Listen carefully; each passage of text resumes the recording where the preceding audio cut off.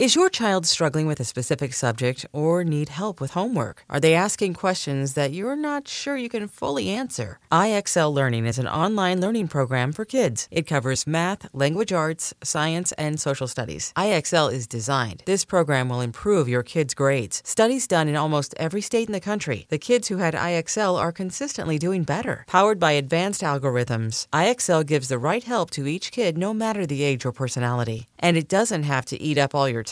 One subscription gets you everything for all the kids in your home, pre-K to 12th grade. So don't miss out. 1 in 4 students in the U.S. are learning with IXL. IXL is used in 95 of the top 100 school districts in the U.S. Make an impact on your child's learning. Get IXL now. And listeners can get an exclusive 20% off IXL membership when they sign up today at IXL.com/audio. Visit IXL.com/audio to get the most effective learning program out there at the best price. Knowing how to speak and understand a new language can be an invaluable tool when traveling, meeting new friends, or just even to master a new skill. But it's not always simple when you're bogged down by textbooks and structured classes. That's why so many people trust Rosetta Stone. Rosetta Stone is the most trusted language learning program, available on desktop or as an app. It truly immerses you in the language you want to learn, like Spanish, French, Italian, Chinese, and more. You won't just be studying English translations. The Rosetta Stone intuitive process helps you pick up a language naturally, first with words, then phrases, then sentences.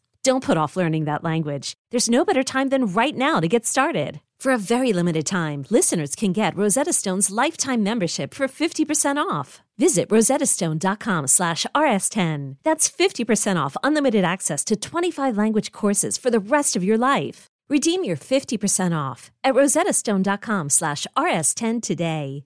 Hey folks, this is Kevin. On this week's episode of Risk, you'll hear Tristan Reese. I was one of those people that goes door to door and finds homophobic people and tries to change their mind. It is as easy as it sounds. Now here's the show.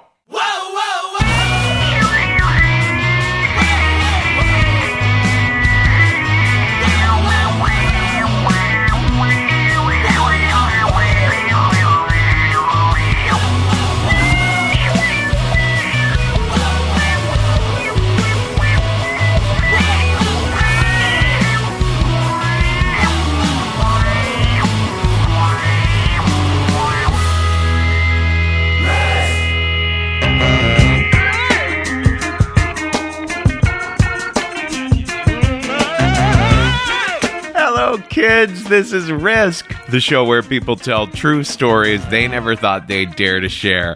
I'm Kevin Allison. This is the Grey Boy All-Stars behind me now, and we're calling this week's episode Rarities. These are 3 stories about people who found themselves in life circumstances that just felt completely unique and owned it. In a little bit, we're going to hear a story from a fella going by the name Dick Richards. And that story was recorded when Risk was in Vancouver. Man, it was years ago. You know, we have lots of stories in our archives that, for a whole host of reasons, we've been holding on to, or we just haven't found an episode that they seem to click with, or whatever it might be. So yeah, there are some very old stories that we look back at and we're like, let's run that finally. And so that Dick Richards story from the first time, I think, that Risk was in Vancouver a few years ago, that's a real treat, and it's coming up soon. But before that, we're going to hear another story that was recorded not at a Risk live show, but at a live show put on by the Mystery Box Show in Portland, Oregon. Oh my gosh, if you live anywhere near Portland, you have got to get yourself to a Mystery Box show. They are so phenomenal. Reba and Eric just put together a terrific story show. They're stories that usually have something to do with sex or sexuality, and we're teaming up with them. We're going to be doing a show in conjunction with the Mystery Box. So pitch us your stories if you live anywhere near Portland. Again, it'll be sexuality sorts of stories. The actual themes that you can choose from are ravenous, It's a word I often use to describe myself. Experiments and never say never. So pitch us, Portland. It's pitches@risk-show.com. Anyway, our first story today does come from a Mystery Box show. It was recorded in Portland. This storyteller, oh my gosh, he is such a remarkable guy. You can find him at biffandi.com, and I highly recommend you look him up because he has an extraordinary family. And he's doing a beautiful job of documenting it, journaling about it in public. And all of that, like I said, is at biffandi.com. Here is Tristan Reese now with a story we call Ordinary Miracles.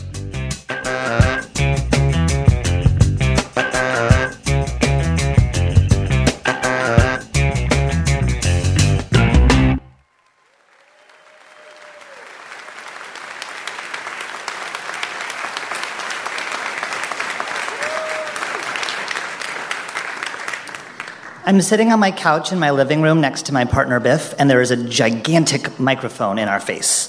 We're being interviewed for our favorite parenting podcast, The Longest Shortest Time.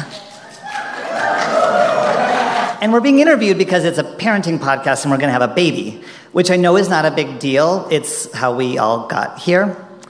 But in our case, it is a big deal because at the time of the interview, I was pregnant. This is not a miracle of modern medicine. I'm just transgender. And for me, that means that I was born female. I had a girlhood. At an early age, I was exposed to theater. I know it's shocking. And that was my first interaction with gay people. And I was like, yep. And so the joke became that I was a gay man trapped in a woman's body. And as I got older, the literal feeling of being trapped in the wrong body got more and more pervasive and painful until around age 20, I met a transgender man and I realized it was not a joke at all. I actually was a gay man trapped in a woman's body. And with that realization, of course, came the second realization that I could fix this problem and live a happy life. So I took testosterone, and that made me look like I do today, like every other gay dude in Portland. Thank you. And so that's one thing you should know about me, and the thing you should know about my partner, Biff, is that he changed my life. We met when I was living in Los Angeles. I was living my childhood dream of being a professional pissed-off queer. Yeah. I was an actual gay rights activist, and at the time I was working on marriage equality, and I was one of those people that goes door to door and finds homophobic people and tries to change their mind. It is as easy as it sounds. Yeah. There's usually three problems that people have with the gays when you talk to them. Number one, it's against their religion. Number two, it's against tradition. And number three, gay sex is icky. And it turns out that I was really good at having these conversations with these people. I was really good at being patient and open and pleasant and curious. And when they said really hateful things to me that didn't feel hateful to them, I could kind of just roll with it. And so I did that, and I was good at it, but it was really hard internally, because it's hard to hear hateful things all day, every day as part of your job. And the second reason that it was hard to do that job is because I was pretty sure that I was never going to get married. Not because I didn't want to, I did, but I didn't know any trans people who were married. I didn't even know any trans people who had relationships that weren't like fighting all the time on Facebook for everyone to see. You know what I mean? And that was when Grindr first started. And what I was hearing mostly from dudes on Grindr was kind of the same stuff that I was hearing from voters at the door, was that I was gross. And so I didn't think that love was really in the cards for me, or that I would ever find it. And then I met Biff. First of all, he is the most beautiful person I've ever seen in my whole life. So when I met him, I was just like, holy shit. And there are two kinds of gay dudes, right? There are gay dudes who like dick, and then there are gay dudes who like men. And he was that second kind. He didn't care what I had going on. I mean, he cared, but in a good way. You know what I mean? And the way that I showed up in his mind was that I was perfect. And it was my first time feeling perfect. And all of those voices, those voters' voices, those dudes on Grindr, they all went away. And for the first time in my life, I felt perfect. And we dated, and then we fell in love, and then we adopted his niece and nephew because they needed a place to live, and we had a place. And we did get married. Thank you. And then 4 years after we got married, I started to have dreams about having his baby. Not in the way that people are like, I want to have your baby. I mean, yes, that, but also literally have his baby. And I have a uterus and eggs, and he has sperm. You do the math, you know what I mean? And I know hundreds of transgender men like me who have beards and everything who have successfully given birth to happy, beautiful kids. So I totally knew it was possible. And I went to the doctor and I was like, can I do this? They checked me out and I was explained that testosterone is a little bit like hormonal birth control. It stops ovulation, you stop taking it, and then everything kind of kicks back into gear and you can conceive and carry a child just like anyone else. And I started to be really excited about having a baby and having his baby. And I also started to really be excited about what it would mean to be a pregnant man. Because for me, a lot of what I hear basically is, I will accept you as a man as long as I never have to think about the fact that you are transgender. Which for me, I'm like, is that acceptance or is that coercion? You know what I mean? And so for me, I was like, what if I didn't let people allow me to let them forget that I'm transgender? What if I embraced and accepted the fact that I am a dude, I have a uterus, and I can make a fucking baby, and none of you guys can do that?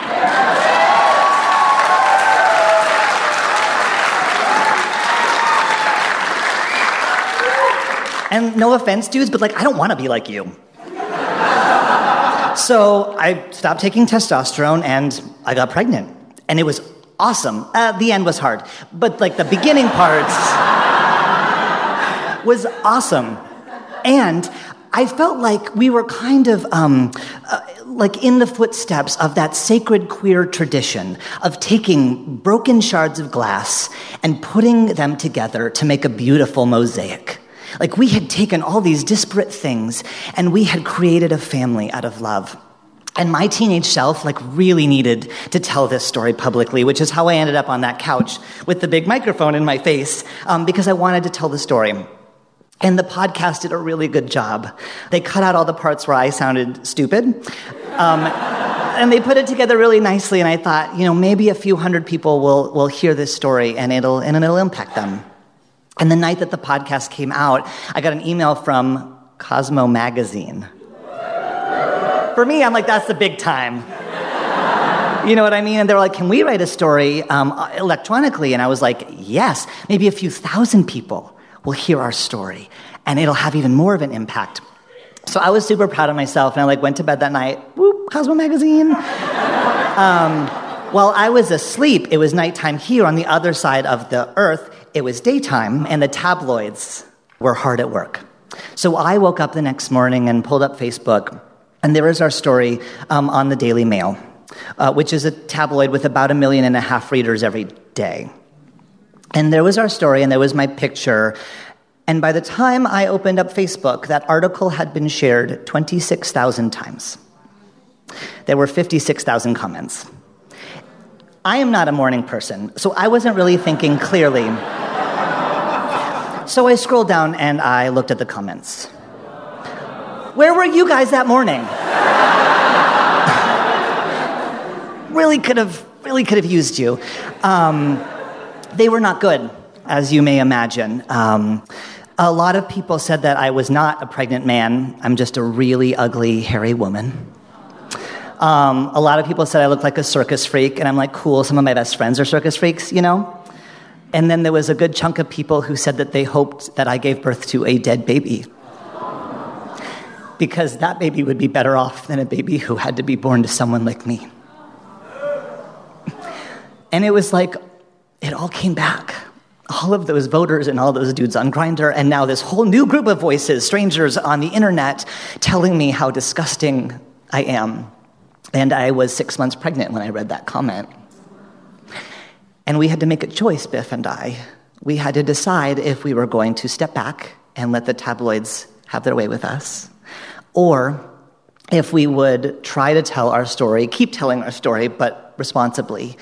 And that's what we did. We partnered with CNN and People Magazine and Washington Post to try and get out in front of it and tell the story the way that we wanted it to be told about love and possibility. And it worked.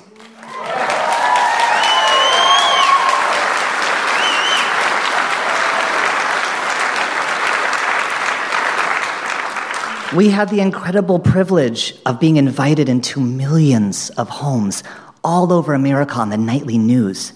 Actual queer people with piercings and tattoos, one of whom was pregnant.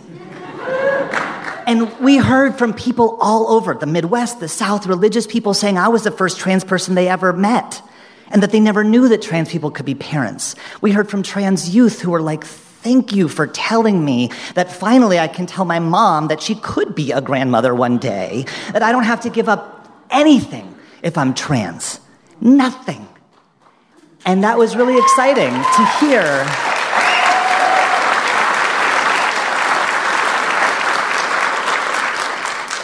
But in the back of my head, I knew why we had been invited in and other people hadn't. And it's because we are really safe. We look like every other gay couple in Portland, except I was pregnant.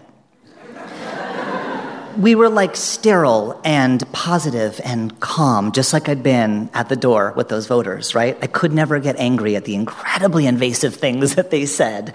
And one time, when we were about to go live for our very first television interview, Biff went to put his hand on my knee, and I batted it away.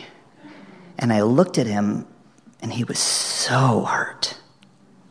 And we did the interview, and then the lights came down, and he said, "What was that?" And I had to explain to him what I had learned with those voters, that homophobia and transphobia is a really intense and complicated system of tripwires, and you have to basically be a ninja to get around them, to get to the root, to dismantle it.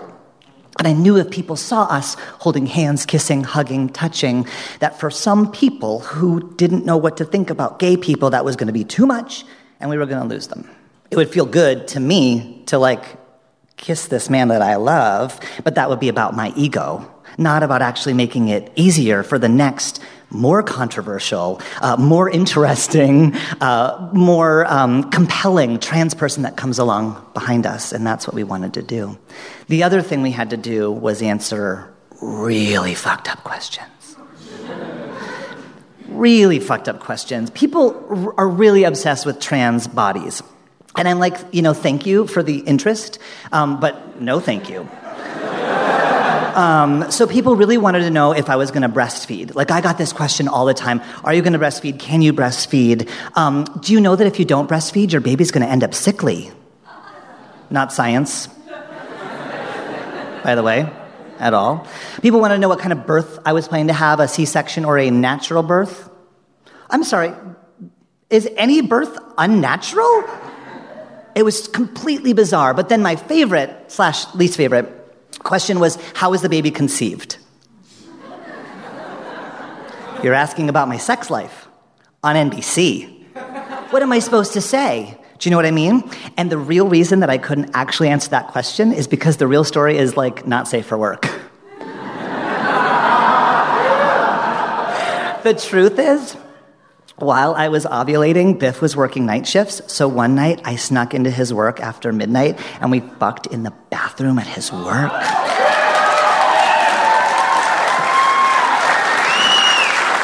When you've been with someone for 8 years, that shit doesn't happen that much.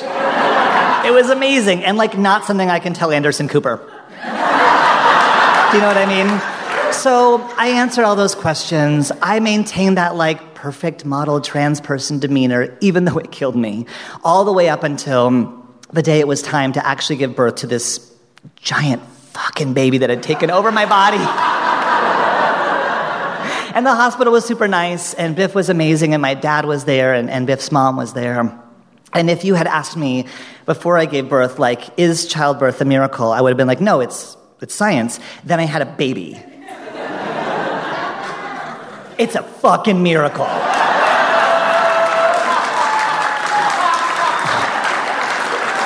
There wasn't a person there, and now there's a person.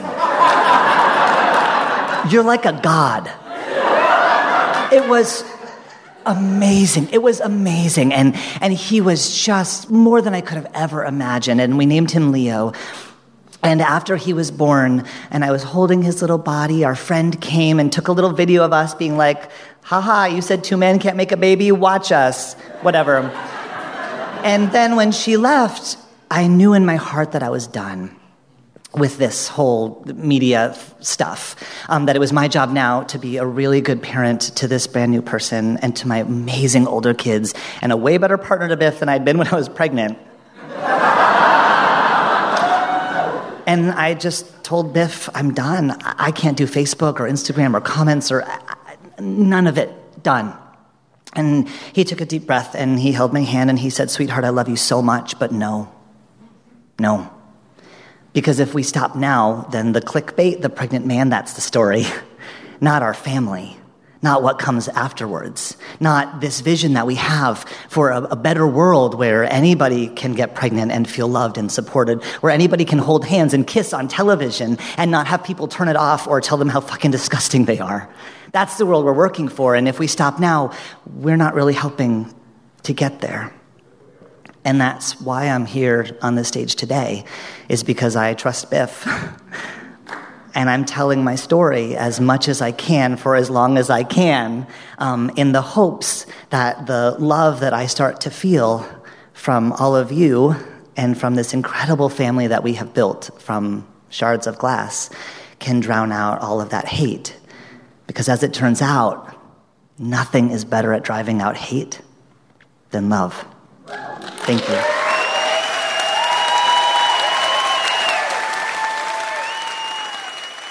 Did you ever think that your mother used to be a little boy and your dad used to be a little girl? That's right. They were children one time too. Daddies are people with children. When daddies were little, there used to be girls like some of you, but then they grew and now daddies are men with children, busy with children and things that they do. There are a lot of things, a lot of mommies, and a lot of daddies, and a lot of parents can do.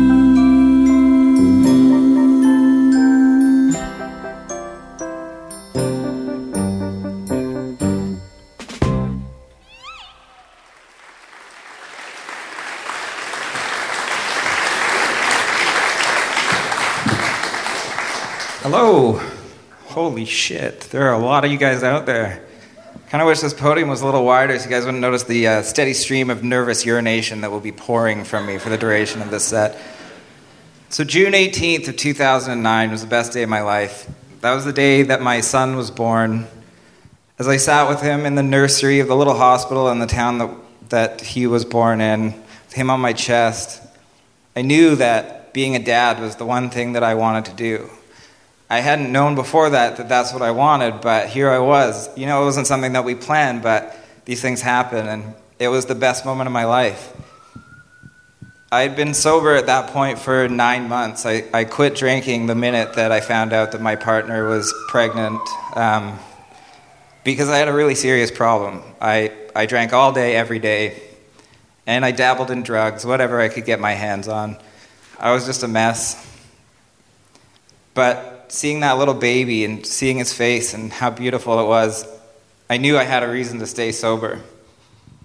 Unfortunately, my previous life of drinking didn't lend me any opportunity to grow into the kind of parent that I should have been. I couldn't hold a job. I I made a lot of mistakes, but I really relished being a father. It was really something special. For the first 9 months of my son's life, I would wake up with him every day. It was just amazing, you know? He's such a beautiful, happy little guy. He never gave us any trouble. He would sleep through the night right from the day he was born. I was genuinely happy, but because I wasn't working and I wasn't fulfilling my duties as a partner, the pressure mounted.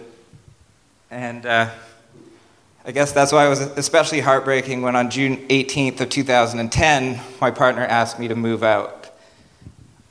It came about kind of abruptly, and I remember standing in the kitchen of our place. I had been drinking again for about 3 months at this point, and I remember standing there in the kitchen and looking down at the checkered floor and feeling so fucking hungover and just shitty, and she said, I'm taking our son, we're going to go into town and we're going to get groceries, and when we get back, I want you to be gone. And I kind of thought she was just, I don't know, like I thought she was bullshitting. I didn't think it was a real threat, you know. I thought, whatever, you know, but I'm going to teach her a lesson and I'm actually going to go. And so as soon as she walked out of the door, I packed up my backpack and I hit the road. We lived on Vancouver Island at the time, and so my solution was to hitchhike to the ferry, jump on, come over here and stay with a buddy of mine, John. John's a great guy. He's here tonight, actually, still a good friend of mine. He's a few years older than me, and I've really looked up to him since I was a kid. He's always been maybe a bit of a bad influence. Maybe I was a bad influence on him at times, too. I was devastated. By the time I got here, I was a mess. I was super upset, and I wanted to be with my boy, you know? I wanted to be with my son. I wanted my partner to take me back. I just wanted to be the good parent that I was able to be when I was sober. I didn't like this guy that was drinking every day, and it didn't matter that I was sober during the day when my son was there, because as soon as he was in bed, I was fucked up again. John had plans, I guess, for me, as a lot of guy friends do when you're in that heartbroken kind of mentality. John's plan was to get me laid. It sounded good, you know, but believe it or not, as some of you probably know, the ladies aren't exactly clamoring for the sad, chubby, drunk dude. But we made a valiant effort throughout the summer. There were some pretty ridiculous times.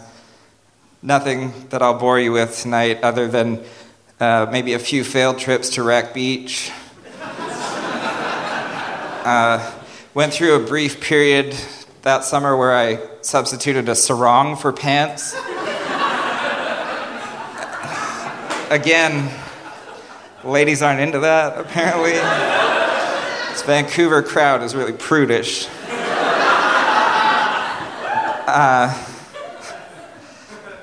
But whatever. It was worth a try, right? By this point, I was drinking heavier than I ever had. I was really, as funny as it is, I was a sad mess. I would wake up every morning in this basement apartment in East Vancouver, and I would lay in my bed until noon or so, and I would cry. I would just feel like shit. I'd be hungover, and I would miss my partner, and I would miss my son. I would try to phone her, and she wouldn't answer the phone, and I would be so heartbroken about it. But I mean, I can't blame her, right? I was a mess, and I had basically abandoned her with our then 1-year-old boy. We spent a lot of our time just getting drunk, popping pills, Percocets or Dilaudids or whatever we could get our hands on, just generally being fucked up. And walking down Commercial Drive one day, in my sarong probably, and I look across the street and there's this girl. I haven't seen her in 10 years. Her name is Jane. She's a really slight, petite punk rock girl, and that was kind of my thing at the time. I was pretty into the punk scene. She looked across the street and she saw me and our eyes met, and she came bolting across Commercial Drive. She threw her arms around me and she said, "Kier." That's my real name. It's just a secret between us. My real name's not Dick Richards. Fuck, it's all out there now, isn't it?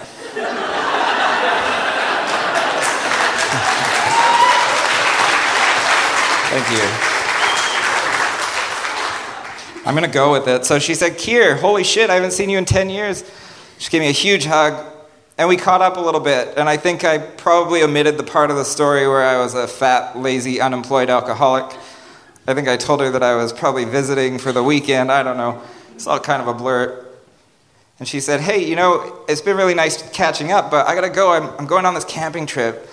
I don't know where they're going. Is there even a camping place around here? It's Vancouver. I've camped under a bridge here once, but... She said, I gotta go, I'm going on this camping trip, but when I get back after the weekend, I'd really like to catch up again, you know, you can come over and have a drink or whatever. I thought, it's a free drink, let's do it. So she went on her way, and John and I went on our way, and he was sure right off the hop that was my opportunity. I was gonna get laid, and I wasn't gonna be so sad anymore. And I still wasn't really convinced. My confidence wasn't exactly at an all-time high at this point. Probably an hour or so went by when my phone rang, which is odd because my phone never rang because all I did was sit alone and cry all day. But it rang, and it was Jane, and she said, hey, all my friends bailed. We were going to go camping, but nobody can go anymore, so I'm at home. She only lived 4 or 5 blocks from where John and I lived. She said, I got a cooler full of beer, and I got all this food. I want a barbecue. Why don't you come over? Not exactly being the brightest guy in the world, I was like, cool, can John come? She's like, I guess so. So we packed up our stuff, whatever, and we walked over. It was only a few blocks, and the whole way there, John's building me up. He's like, this is it. It's gonna happen. You know, you don't have to be so sad anymore. We're gonna get you laid tonight. Fuck. If I knew then what I knew now. So we walk in the door, and before the door even closes behind us in this little apartment, John starts going off about sex. Like, nonstop. Like, shit that I've never heard of before or since, he's talking about it. He's talking about his cock ring, and he's talking about fucking going down on his girlfriend, and he's, you know, just nonstop. I'm, like, desperately trying to get into this cooler that's sitting on the floor without making it too obvious that I'm a raging alcoholic. I'm shaking, though, which is a dead giveaway. I don't think I got a word in for that first hour, because he's still going. He's still talking about it. Before long, I'm pretty drunk. The food's been cooked and eaten, and Jane hasn't, I don't think, said a word. Finally, with one last slam of beer, John goes, well, I gotta go. You guys have a good night.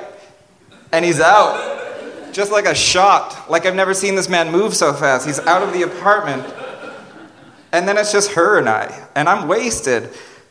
But, I mean, that was what I came here to do, was to get drunk. But, I mean, I guess a couple hours of steady sex talk, albeit from a large man. I don't know why that got me going. Deep-seated issues. Love you, John. Before I know it, this girl is on top of me, and she's pushing me back on this couch. She's got this big plush white couch, and she's pushing me back, and she straddles me. And I gotta be honest, for a minute I felt okay. I felt like, you know, I'm not thinking about all the shit that's going wrong in my life. I'm just thinking about what the next 38 seconds or so are gonna be like for me. So I was pretty out of it, and things moved pretty quick. But the next thing I knew, my pants were around my ankles, and she's still on top of me. And as she inserted me into her, let's go with the clinical terms here. I don't have the sexual acumen of some of our previous storytellers.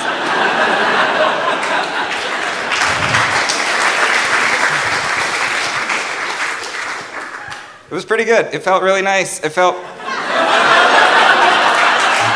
I don't know if you guys have experienced this before. Highly recommend it.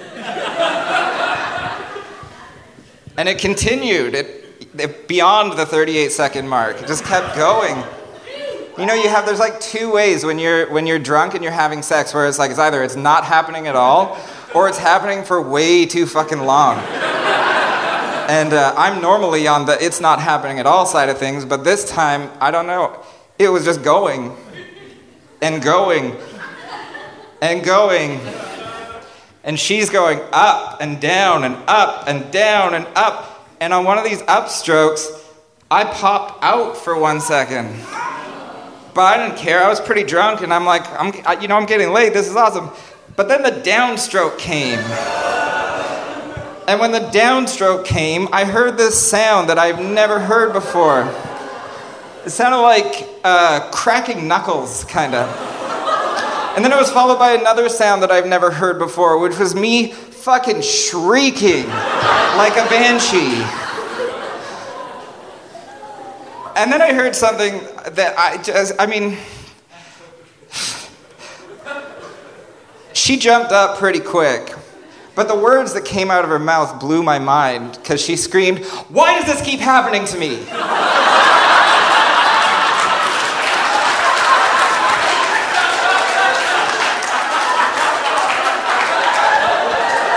It was pretty special. It's good to get back out there. I didn't have a lot of time to process the thought of why this keeps happening to her, because I was spraying blood like a tiny little average-sized fire hose.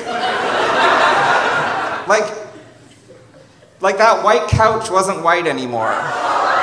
And the floor, the hardwood floor, was slippery. And I didn't know what to do. And she goes, "What do I do?" And I'm like, "I don't fucking know." I thought the best thing I could do would be to run down the hall and jump in the tub, because if I'm going to bleed anywhere, it might as well be in the bathtub. And so that's what I did. She comes barreling down the hall after me, and she goes, "Do I call an ambulance?" I'm like, "Fuck no. For the love of God, we don't need to bring more people into this. We'll deal with this internally, thank you." But she did call an ambulance. And being East Vancouver, I assume paramedics just cruise around that area waiting for things to happen. I don't know that they had this in mind, but they were there pretty quick, and I'm thankful for that.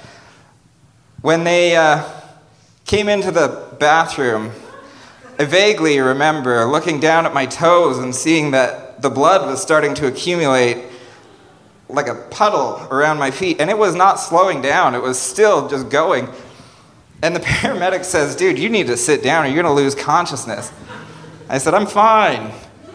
As soon as it was out of my mouth, bam, I hit the floor. First I hit the faucet with my head, then I hit the floor. I woke up, I guess a couple minutes later, on the stretcher as they were wheeling me out of the apartment. Doesn't get any better from here, guys. The commotion of the paramedics had woken up literally every person in this building, who is now, they were all standing at their front door, giggling, schoolgirl-like. You know, earlier I mentioned the two kinds of sex thing. It was still there, 90 degrees, holding the sheet aloft, and blood soaking through. I'll never forget the 90-ish-year-old lady across the hall just looking at me like, shaking her head like, "What is going on over there? You kids." And then I lost consciousness again. I woke up, I don't know how much longer later, in the hospital. And at this point, I was being cleaned up by two nurses who were doing their best to remain straight-faced, and I'm really thankful for that. One had the job of cleaning the coagulated blood off of my body that had just amassed itself when I hit the floor. The other had the less desirable job of cleaning up the mess I made when I lost control of my bowels. Yeah, that... You know what's up. We have a medical professional in the house. Anyways, I didn't know how to handle the situation. The best I could do was pull the IV out of my arm and walk out of the hospital with my sarong. Jane, to her credit, had come with me to the hospital. That would have been it for me. But she came with me. Unfortunately, in her haste to get out of the apartment, she grabbed one of her shirts. So I was stuck with this sarong and this torn up Bad Brain shirt that came to just above my navel, which was still caked in blood and just looked great. I had no money. I had to walk home. You talk about a walk of shame. It doesn't get any more shameful than that. But it gave me a lot of time to think, and I realized that the situation that had presented itself was, I'm just going to go out on a limb and guess, not one that happens to just everybody. And typically, I think the way that somebody would handle that would be to reevaluate their life and to maybe start to make better choices, and so that's what I did. I did stick around Vancouver for another week or two, but I realized that I needed to be at home with my family. I couldn't do this anymore. It was, the sarong was too much, blood was too much. It was just a mess. So I came home. I went home to Vancouver Island. I wish I could say that things worked out with my partner, but they didn't. I can say, however, that my son, my beautiful baby boy, he's going to be 8 years old next week, and we get to see each other every week. He's legitimately my best friend in the world. His mom went on to meet her current partner, who is absolutely the fucking best stepdad that my kid could ever ask for, which is super cool. I'm so thankful for both of them. They have 2 more beautiful babies now. And I often find myself wondering, at this point, how my life would be different if I hadn't spent a good 15 or 20 years dabbling in drugs and alcohol. And I don't know if my personality would be any different or what would change, but I do know that without fucked up experiences like that, I wouldn't be the man I am today, which is a good dad, a happy person, and a broke dick survivor. Thank you, guys.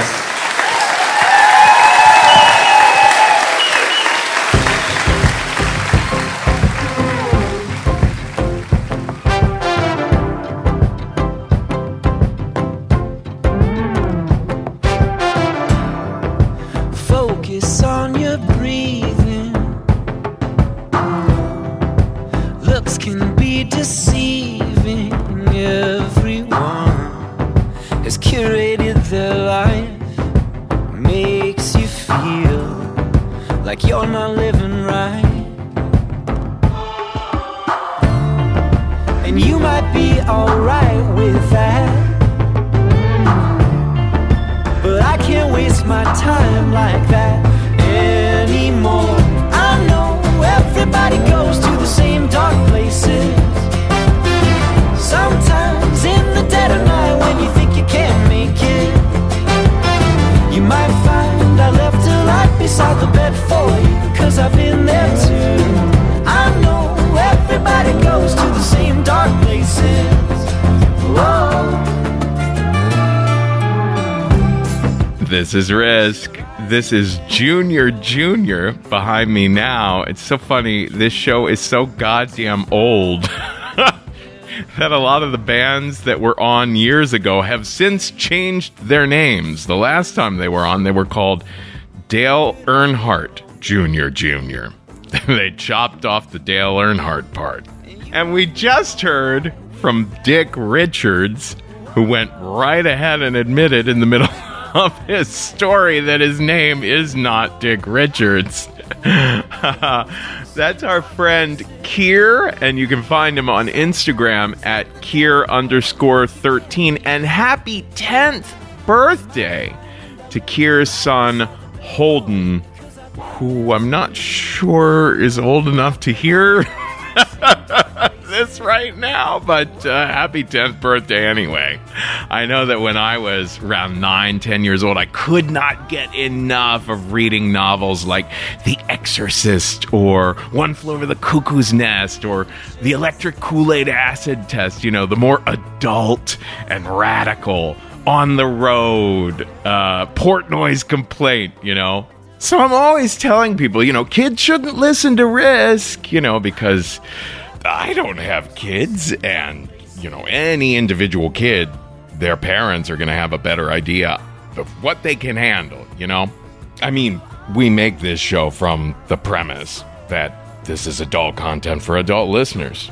But I know damn well that if I was 10 years old right now, I'd be listening to this show.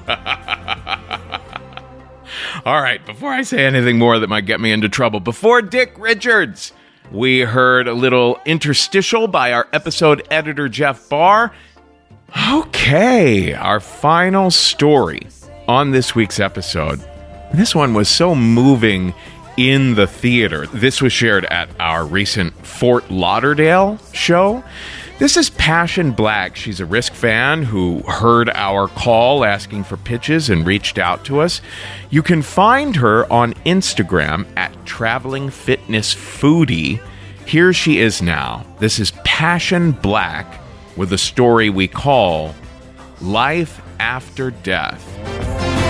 Oh, I know everybody goes to the same dark places. I know, the same dark places. Oh, I know everybody goes to the same dark places.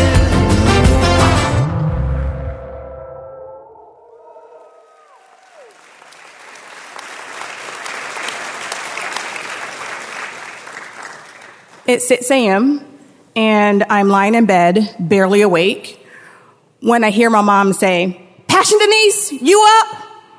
"Yeah, Mama, I'm up. I'm about to take a shower."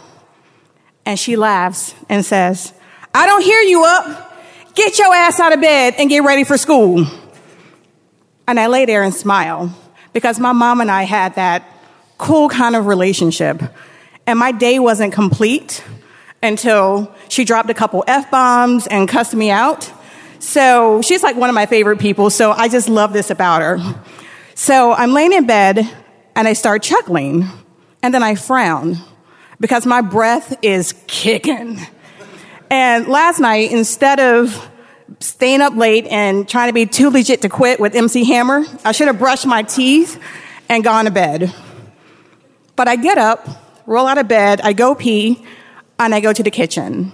And I see my mom sitting at the kitchen table, drinking coffee. And I bounce over to her and give her a big hug and say, "Good morning, Mama." And she says, "Good morning, Rabbit." "Oh, shit. Your breath stink. You need to go get ready for school and make sure you brush your teeth." And I start laughing as I walk back to the bathroom. And I say, "Dang, my breath ain't that bad." So I go get ready for school, and 30 minutes later, I go back to the kitchen. And my mom says, "Rabbit, I need the car today." I look at her, and I say, "For what?" And she says, "Well, I have a doctor's appointment, so you're going to have to take the bus to school." And I say, "Nah, Mama, I can take you to the doctor," because I knew she wasn't feeling well a couple weeks ago, so I just wanted to make sure she was doing okay. And she says, "No, baby, you need to go to school and kick ass on that test. I'll be here when you get back. I'll see you when you get home from school." I said, "Okay, Mama, I love you." She said, "I love you too, Rabbit." So to give you a little bit about my background, I wasn't a planned kid, or maybe I was. I was really the backup kid. My grandma told my parents that they needed to have another kid in case something happened to my brother. So I was born on Easter Sunday, and I like to consider myself my mom's Easter miracle. What's crazy about it is the day I was born, my mom stopped getting her period. And because we're so connected, she didn't get her period until 12 years later when I got my first period. And I remember telling her,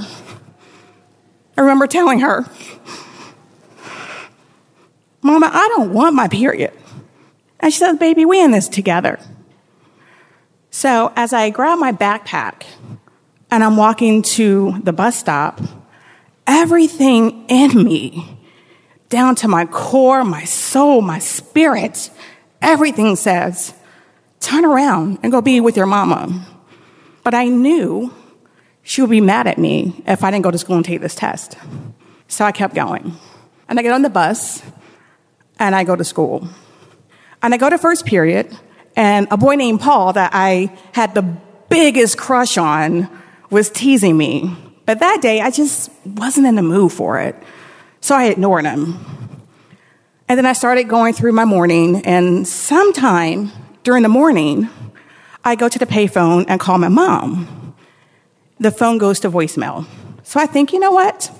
Maybe she's at the doctor. Maybe she's running some errands. I'll just catch up with her later.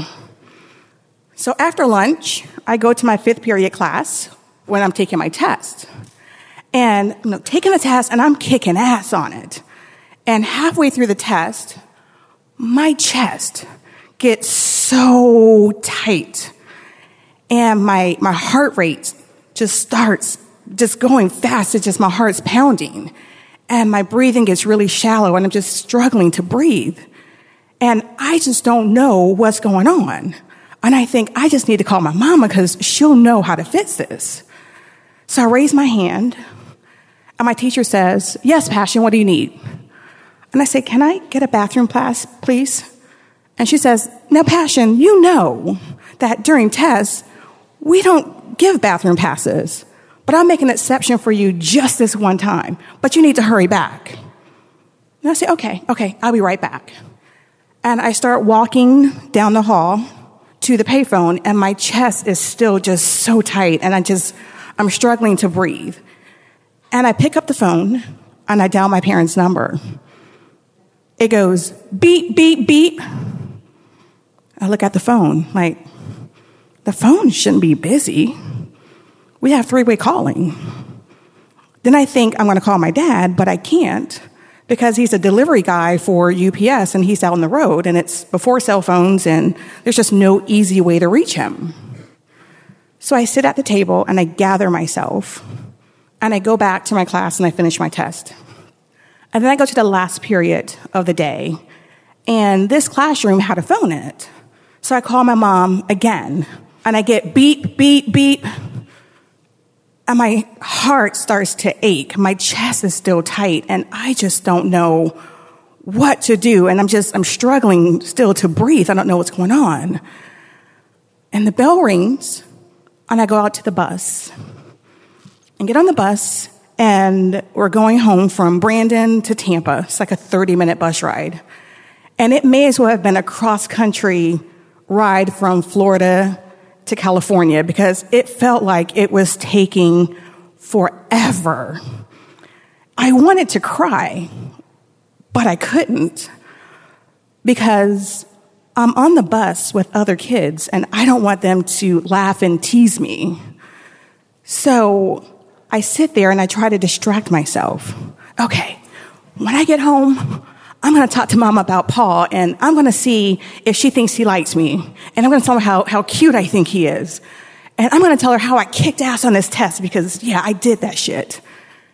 And eventually, the bus drops us off, and I see my house. It's about 2 blocks away. And I start walking, but I'm struggling to walk.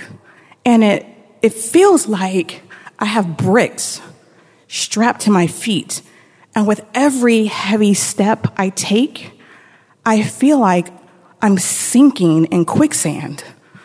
And I'm thinking to myself, I just got to get home, but I don't know what's going on with me. So I finally reach the house. I open the door, and I say, hey, Mama. And I don't get a response. And the house is pitch black.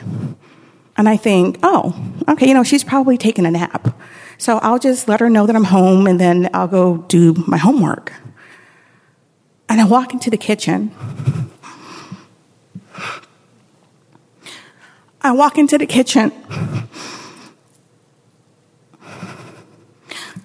And I see the phone on the floor. And I look to my right, and my mom is laying on her back under the kitchen table, not moving. So I rush over to her. Mama, are you okay? And I'm under the table with her. And she's not responding to me. Her body is stiff and it's just lifeless. So I pick up the phone and I dial 911. 911, what's your emergency? My mama, I don't know what's going on with her. Please help me. And she says, is she breathing? I said, no, I don't think she is. Please help me. And she says, okay, we'll send someone right over. So I go back to the table and sit at the table with my mom holding her hand, trying to stay calm and cool for my mama. And I'm like, Mama, it's going to be okay. I'm here. It's going to be okay. And it was taking forever for the paramedic to come, forever. And after a while, I walk outside and I'm waiting thinking maybe they got lost. I'm going to have to fly them down. I don't know. And after 2 or 3 minutes or so, they pull up and they said, where is she? And I said, she's in the house. Come on. And they pull her from under the table and into the walkway that separated the dining room from the kitchen. And they start doing CPR and everything to try to save her. And I can't bear to look at what they're doing to her. It was just too much for me. So I walk outside and I wait. And after a few minutes, the paramedics come and stand next to me. And I look up at them and I said, how is she? And he looks at me and doesn't say anything. And after a couple of moments, he says, is there someone you can call? I'm not going to leave you here by yourself. So I go back in and I call my dad's job. And they tell me that they can't reach him because he's still on the road. But as soon as he gets in, they'll let him know to call me because it's an emergency. So then I stand there and I look at my mom. And I'm so sad. My heart is breaking, shattering in a million pieces. And that sadness turns to anger toward her. And I get so pissed at her because she told me, she promised me that morning that when I got home from school, she would be there. She would be there and she wasn't. And I was pissed as hell at her.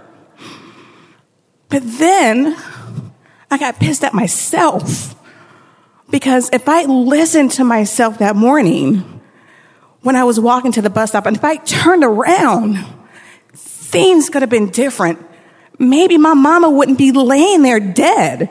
I could have saved her. I could have been here with her. But I didn't listen to myself. It's been 26 years since my mom died, y'all. 26 years. 26 years. And I've learned a couple things in this time. I think the first is to learn to trust myself and listen to my instinct, listen to my gut, listen to my intuition about things. Because if I listened that day, maybe things could have turned out differently. But since then, I've listened to myself in terms of if I meet a guy and I think he's full of shit, I'm like, all right, you know what? This motherfucker's full of shit. You might want to walk away. So I'm learning more and more to listen to myself. But the crazy thing is, my mom died when she was 44. And I turned 43 a month ago. And on my 43rd birthday, I'm thinking about this. And it dawned on me that I don't know what life is for a woman past 44. I have no fucking idea what to do, how to live, who I am past 44, because the woman I'm most connected to isn't here to show me. But then I realized she's actually here with me every single day. She's in my ear when I'm about to do something fucked up and says, Passion Denise, what the hell are you doing? Or if I'm doing something absolutely amazing in my life, and she's there saying, Rabbit, I know you can do it. I'm so proud of you. And I know as I try to figure out this life and this womanhood journey past 44, my mom is here with me because death can't keep her from me. Thank you.